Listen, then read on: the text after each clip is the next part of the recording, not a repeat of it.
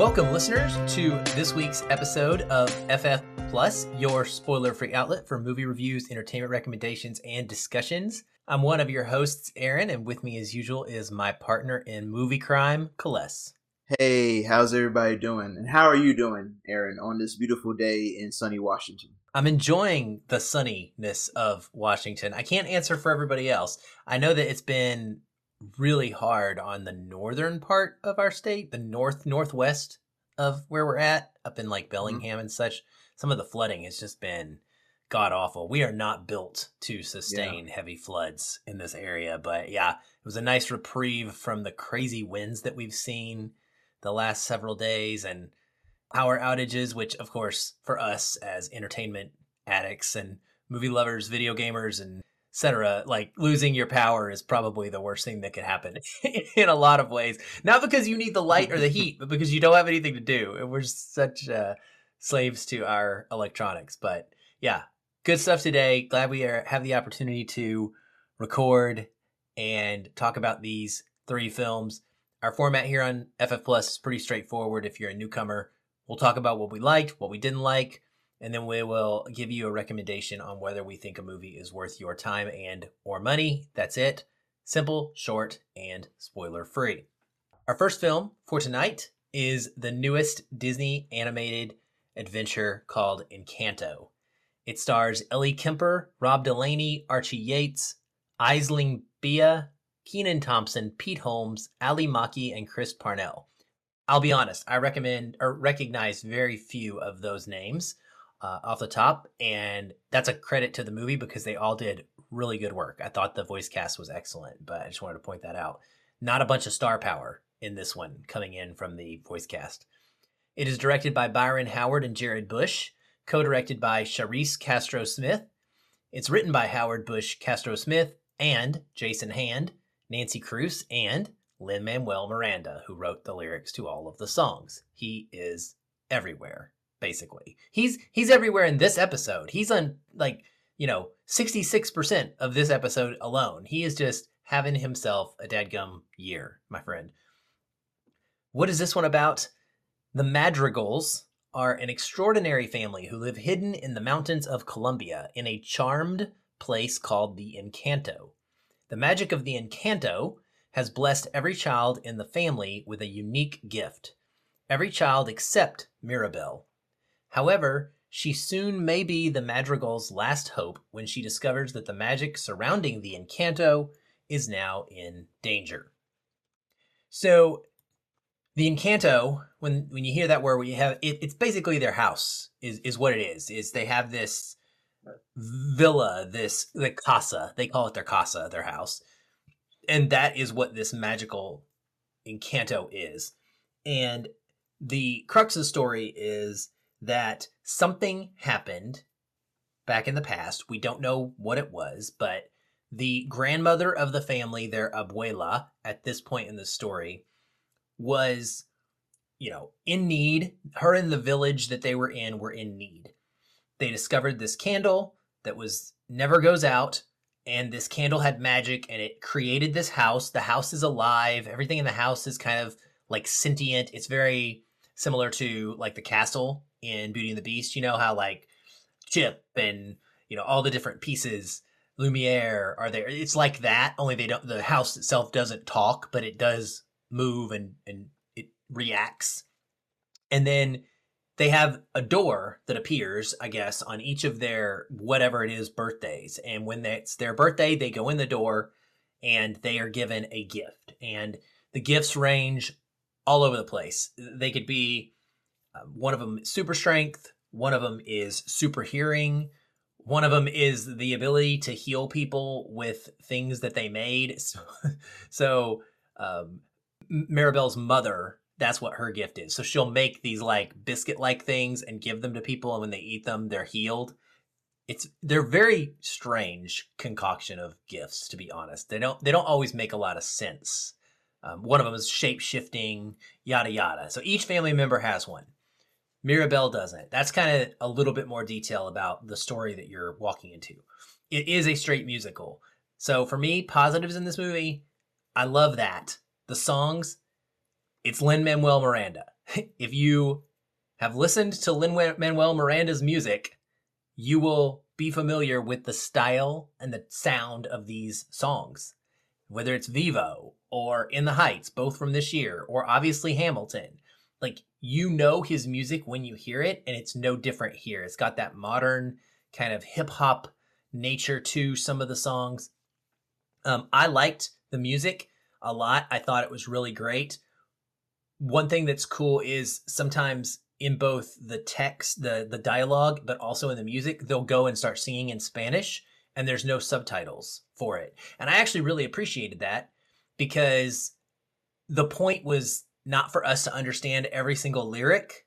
It was, as someone who doesn't speak the language, it was to accurately represent the in and out of language that this family used. And it worked for me in context. Like, I knew what was going on visually. I didn't need to see the lyrics to understand what they were singing about. So I like that. The whole setting and the culture being Colombian is really cool. It's really interesting. There's a village. The family members are unique, and they're a lot of fun. It's beautiful. The animation is super colorful and vibrant. And I really enjoyed seeing the GIFs in use and how they reflected various talents of the family.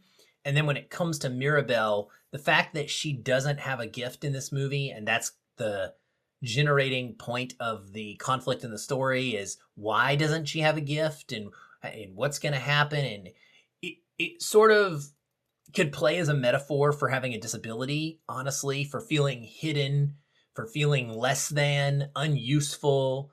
And for me, Celeste, honestly, I thought this is probably going to be one of the great Thanksgiving films. So there's not a lot of films that are about Thanksgiving, but this essentially is a Thanksgiving film. It's about a family. They're all together, and somebody's the black sheep.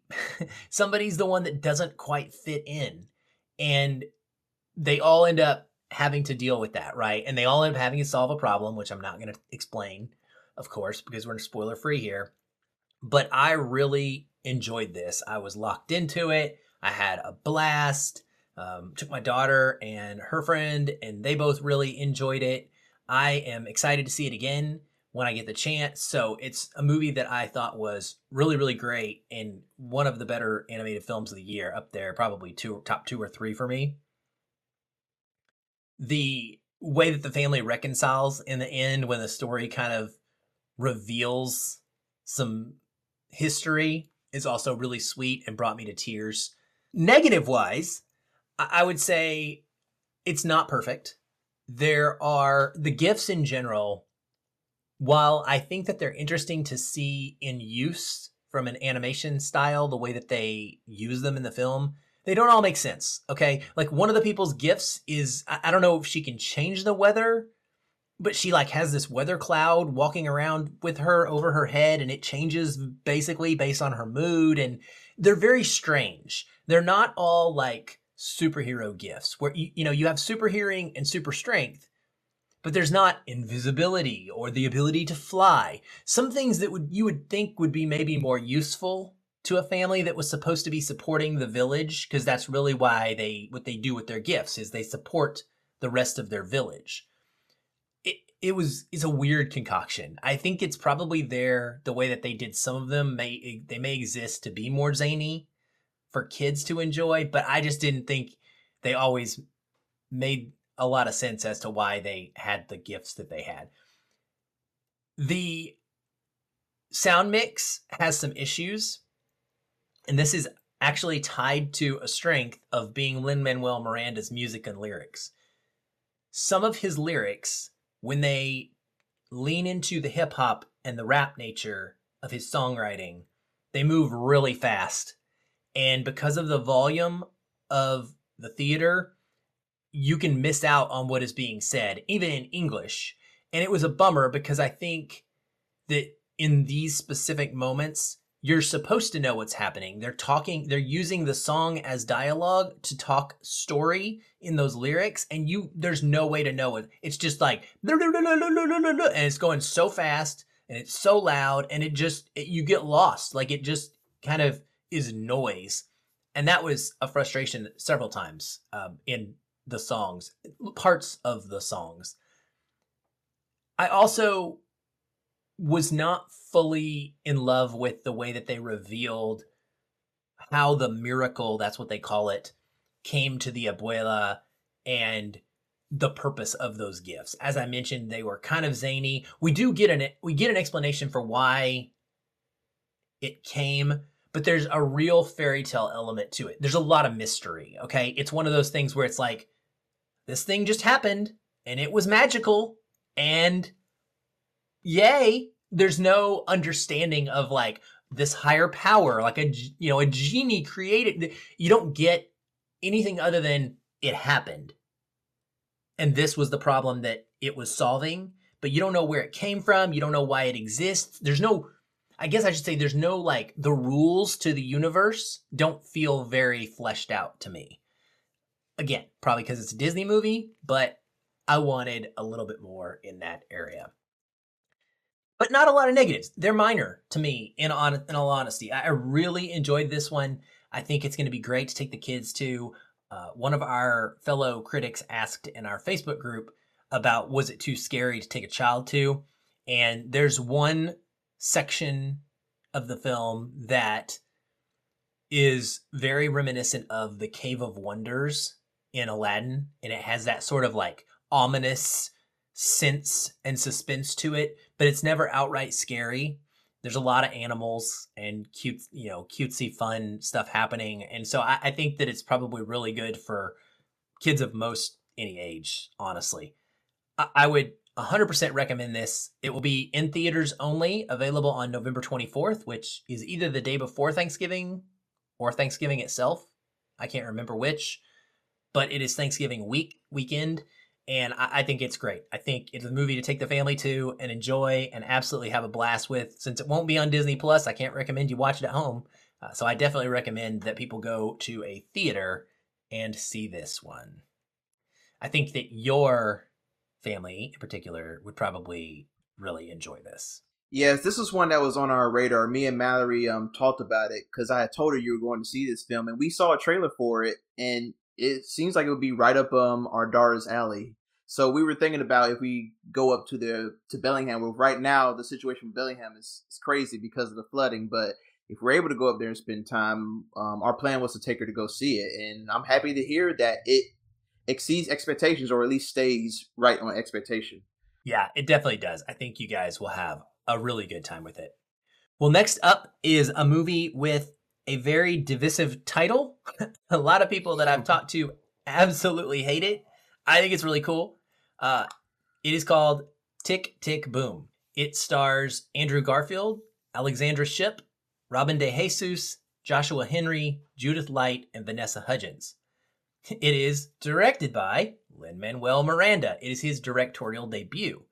It is written by his feature film directorial debut, I should say. It is written by Stephen Levinson and based on the semi-autobiographical musical of the same name. So they just kept the name the same. It's not like they created it, by Jonathan Larson, famous theater guy who was responsible for the creation of the musical Rent, among other things.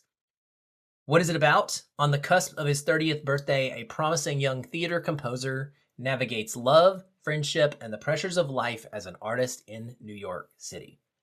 Celeste, I will throw this to you since I just got done talking a lot. And I'm really curious what your favorites are because you were a little bit reluctant and you're not normally a musical guy. I'm not, but I think the film we saw earlier this year called Vivo on Netflix kind of brought me around to catching more of Lin-Manuel Miranda's work because Hamilton's everywhere. Last year, especially during the pandemic, it kind of blew up again and it got a new resurgence. So that kind of brought him back into the light. And he's, like you said, he's been everywhere. I mean, he had a film In the Heights released earlier this year. And then he also had Vivo and he had Ernesto. And now he has this. And this is also the same guy who did the soundtrack and music for Mona. I think that's how you pronounce it. Yes, because that's one of my favorite. Moana. Moana. I keep forgetting how that's pronounced because the spelling and the pronunciation are so different. But yes, that's one of my favorite Disney films. So he's been on my radar for a little bit. And honestly, I can say that I was shocked how great this film was. From a musical standpoint, the reason why I have to explain the reason why I'm not really a big fan of musicals, because sometimes they feel a little bit too show tuney.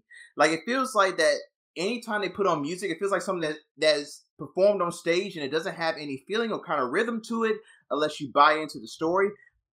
But with this film, it's already based on the autobiographical journey of Jonathan Larson, who is a famous playwright on Broadway. And like you said, he was responsible for the worldwide, internationally known Rent.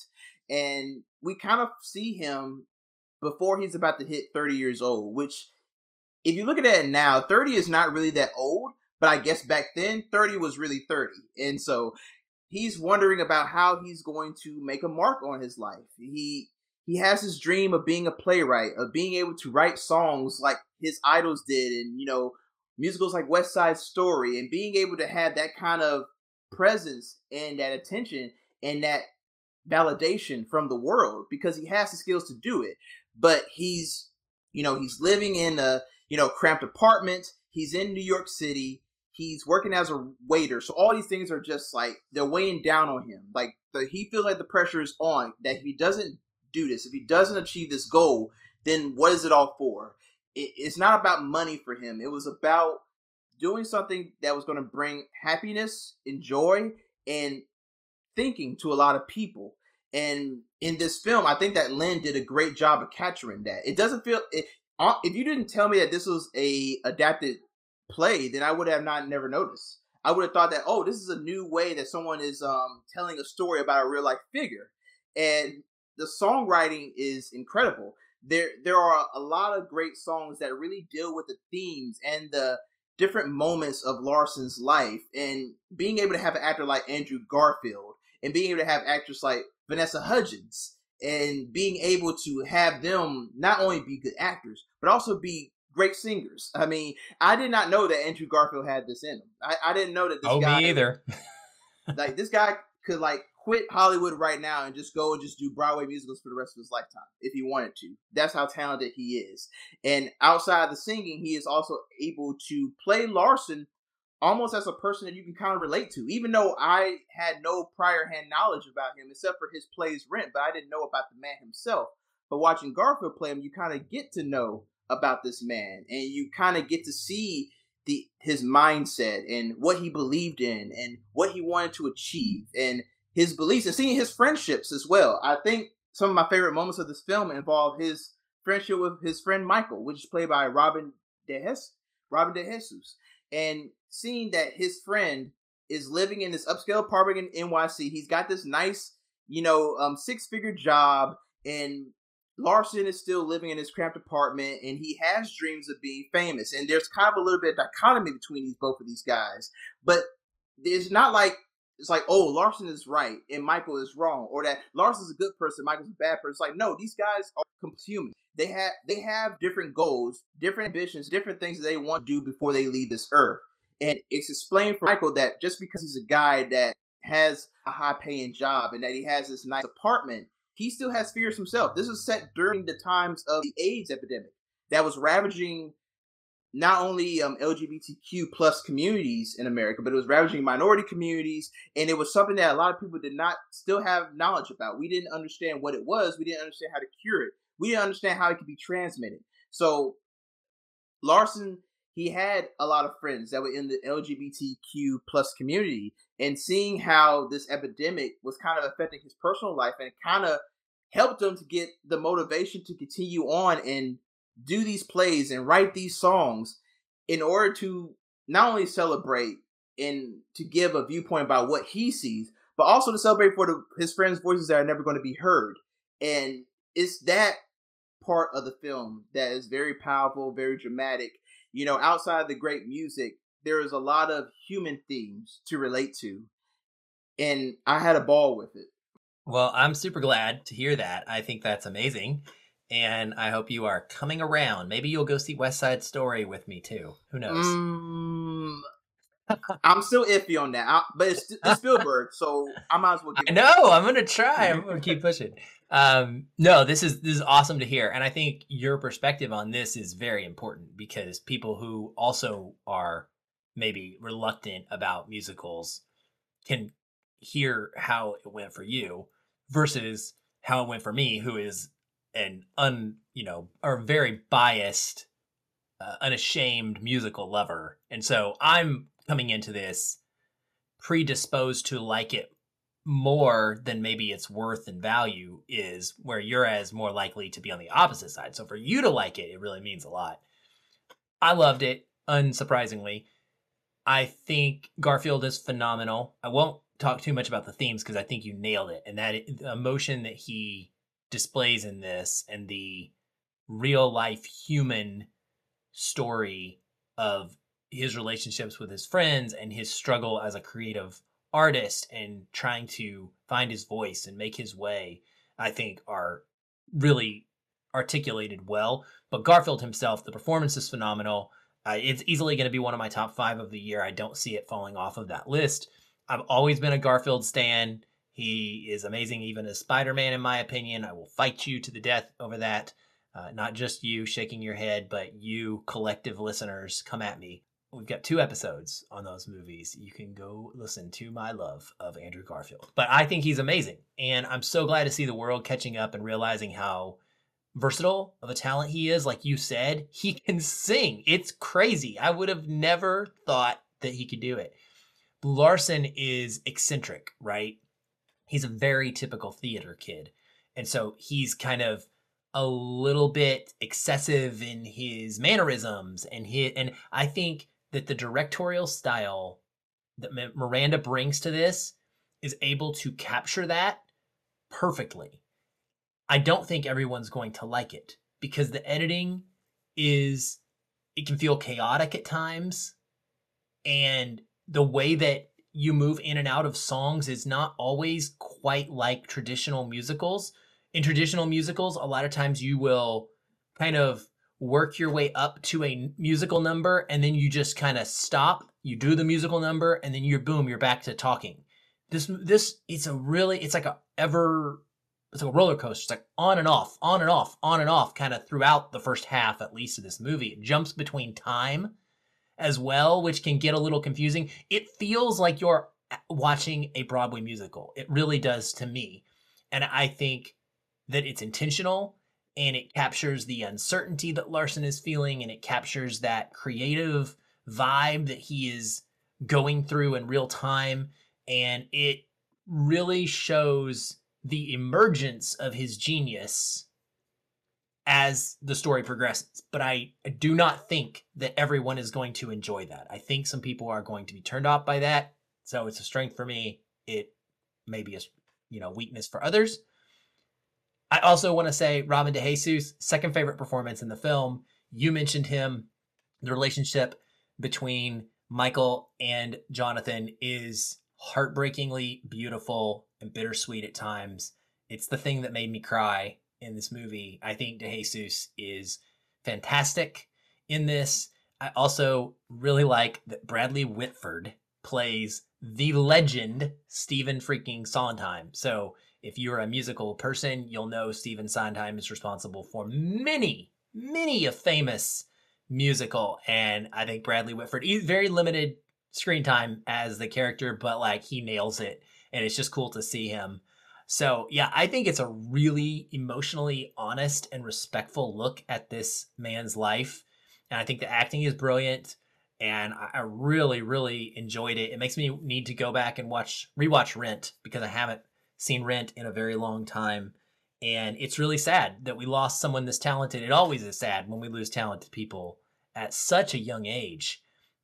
But, getting to see their stories and learn about some of the people in their lives that were affected by them is always a blessing. Oh, this movie also has a cool YMCA reference in one of its songs, which is always a positive for moi, who works at a YMCA. Any big negatives about this one for you, Kales? None that I could think of. Like I said, I'm not experienced in the genre of musicals, so maybe if I had a lot of them more under my belt, maybe I could find something. But I know for me that I'm pretty much riding on the high of this just being a great surprise for me this year. I had no expectations coming into it, and I think it's always best to come into a film that way because you never know what it could do for you. And this is one of those films. I fully enjoyed it. Awesome. I think the only negatives for me are just there's a little bit of a pacing change about midway through the film where it does have that chaotic structure that I mentioned, which it works for me more than it doesn't. There are moments in this where even I am like, okay, you're really, really pushing that boundary of eccentricity, Manuel, and you're kind of you're on the cusp of losing me, but it usually brought me back with some neat visual, interesting scene. The movie does kind of lose some of its musical in and out flow in the second half and become a lot more talky and normal dramatic movie pacing, and I liked that less than I liked the real energetic and fun first half, but I think it is excellent all around as well.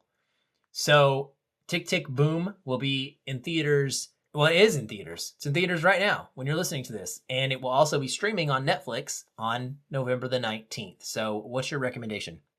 Well, anything is enhanced by the big screen, so I definitely would recommend everybody to go see it on the big screen, especially if they're a big fan of musicals. And if you're not choosing, you want to stay at home, definitely fire it up on Netflix. I mean, this will be a great 2 hours. Yeah.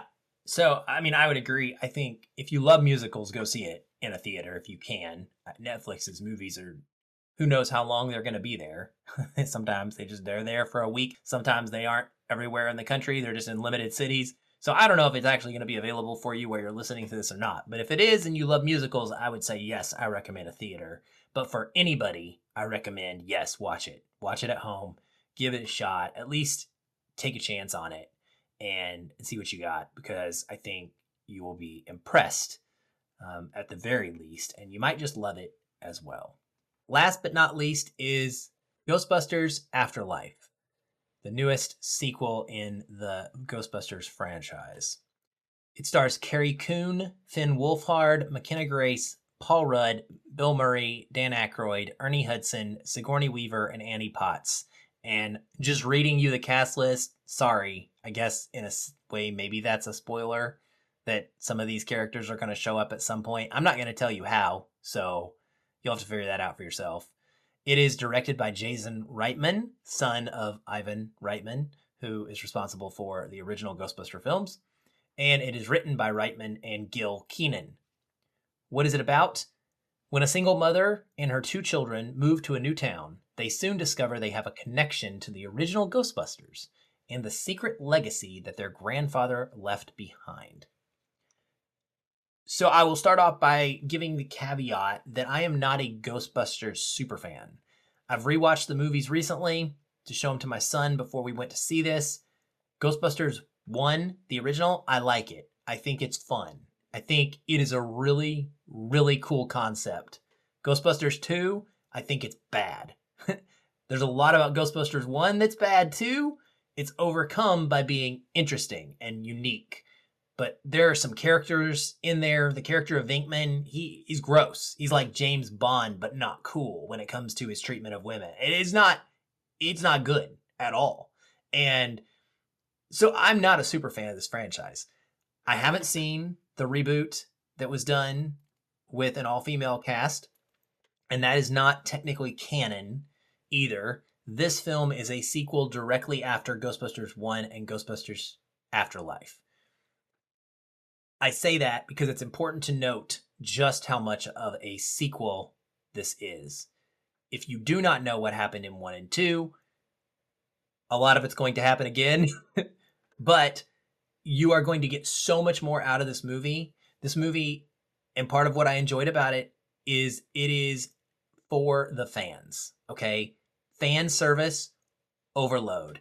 Think The Force Awakens, that's probably the best comp I can give you.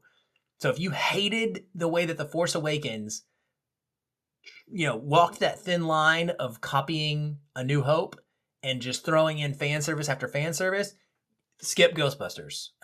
Afterlife. Just don't go see it because you're not going to be happy at all. But if you like that, that's what this is for. It's for fans, right? We always say, oh, movies made for fans.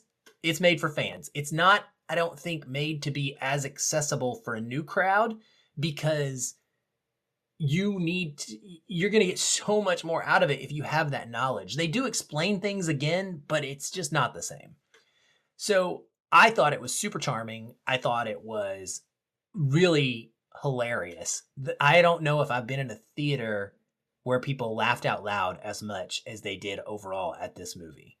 There is a very snappy script that is full of jokes, and it's very modern jokes, lots of dad jokes. McKenna Grace is amazing. Like, we have a best youth actress, or not actress, best youth, I can't talk. We have a best youth performance category for SFCS awards. Easily going to be top 5 for me. She's really, really great.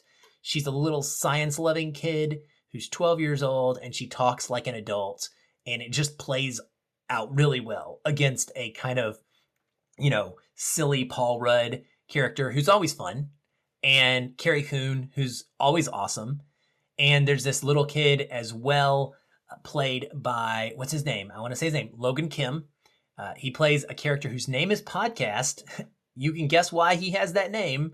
Basically, he goes around the whole movie making podcasts, and he's hilarious. He adds a lot of comedic, sweet value to it. So I enjoyed that part of it. There's just a ton of humor, and it's a lot of fun. The visuals are updated, and they're real flashy and bright and colorful. The ghosts look a lot better than they did back in the 80s, obviously, because of CGI. And I think it was a pretty cool throwback, nostalgic-wise. Like, there's a lot about the reason why they're at this house and their connection to a previous Ghostbuster. There's a lot about that is emotionally interesting and has a payoff in the end in a way that I thought was really quite nice. That being said, it is derivative in a way that is this is what I said on Twitter. It's derivative in a way that is entertaining and mostly tolerable, but ultimately it will eventually become terrible. Because in the third act, they go all the way into just basically recreating the movie that we've seen before. I mean, the plot this is where the Force Awakens comp really comes in. Like, we're talking beat for beat for beat for beat for beat with a slightly different ending. And it's kind of emotionally manipulative. It kind of worked for me because I'm a guy that is okay with that stuff, but I'm putting it in my negatives because I thought it was overdone for sure. And I can see a lot of people being like, I'm rolling my eyes. This is not working for me. It means nothing because it's so stupid and it's so forced. And it was like, Celeste, I think this universe is so interesting, right? It's so cool, the concept. And there's such a wide variety of stories they could tell. And they found the characters that are really good. And the way that they created them and like I said, the connection to the old Ghostbusters, the potential's there. The script was shackled to history in a way, and they could not break free from it. And that's ultimately what sinks this into it's good, but there's no way it's anything special territory. It's my favorite of the three, but ultimately the visuals, they're bigger, they're brighter, and they sound better, but it's the same thing we've seen. They look different, but it's the same. It's really the same. And the story being the same. Also, Finn Wolfhard is like the number one credit in this movie, or one of the top 2 credited actors in this movie, and he is completely replaceable. He's boring. He feels like he doesn't get really any development. He's totally replaceable in the entire movie, which was shocking to me. And kind of a bummer, to be honest. McKenna Grace, her character, both the acting and the way the character is created, just outshines him like a sun versus a flashlight or something. It's crazy. I did enjoy it, And I really would like if they could make a sequel to this and just follow McKenna Grace and leave all of the old Ghostbuster history behind. So if they were to do that, I'm 100% on board. And I think it could be better and it could be really, really good. But yeah, it's a hit and miss thing. I mean, it's parts of it are really fun and parts of it are pretty terrible too. So just go in expecting that. I also want to point out that there is definitely a mid-credits scene that is worth seeing. It's really cute. And it tries to somewhat right the wrongs of a relationship from the first movie that bothered me. That's all I can say without really spoiling it. But it's good. It's really fun stuff. So Patrick and I are going to do a full episode on this one coming weekend, in which I think Patrick will be even more positive on it than I will. And of course, those main episodes that are full of spoilers, we try to really stay positive in those. So I will be gushing more in that and less focused on these negatives that I found, because I had a blast. I mean, I want to point that out. I want to be clear. I had a really great time. It's just so much the same that I don't think I need to watch it over and over again. And yeah, they couldn't break free, unfortunately. So that is what I think about Ghostbusters Afterlife. It will be in theaters on November the 19th. I say go see it. No matter what, I think it's worth seeing. I think it looks good on the big screen. It sounds good. It is, as I mentioned, hilarious. And the whole theater was laughing out loud. I think opening weekend, you're going to get such a great response because you get that communal feeling of joy that even when you leave and you start thinking about it more critically and you're like, oh, that really wasn't that great, at least you got that 2 hours of just smiling and having fun and laughing at the person next to you and looking over next to your son when they made dad jokes like, hey, dude, I say that stuff all the time. That was funny. And then, your kid rolling his eyes at you because it was really probably pretty dumb.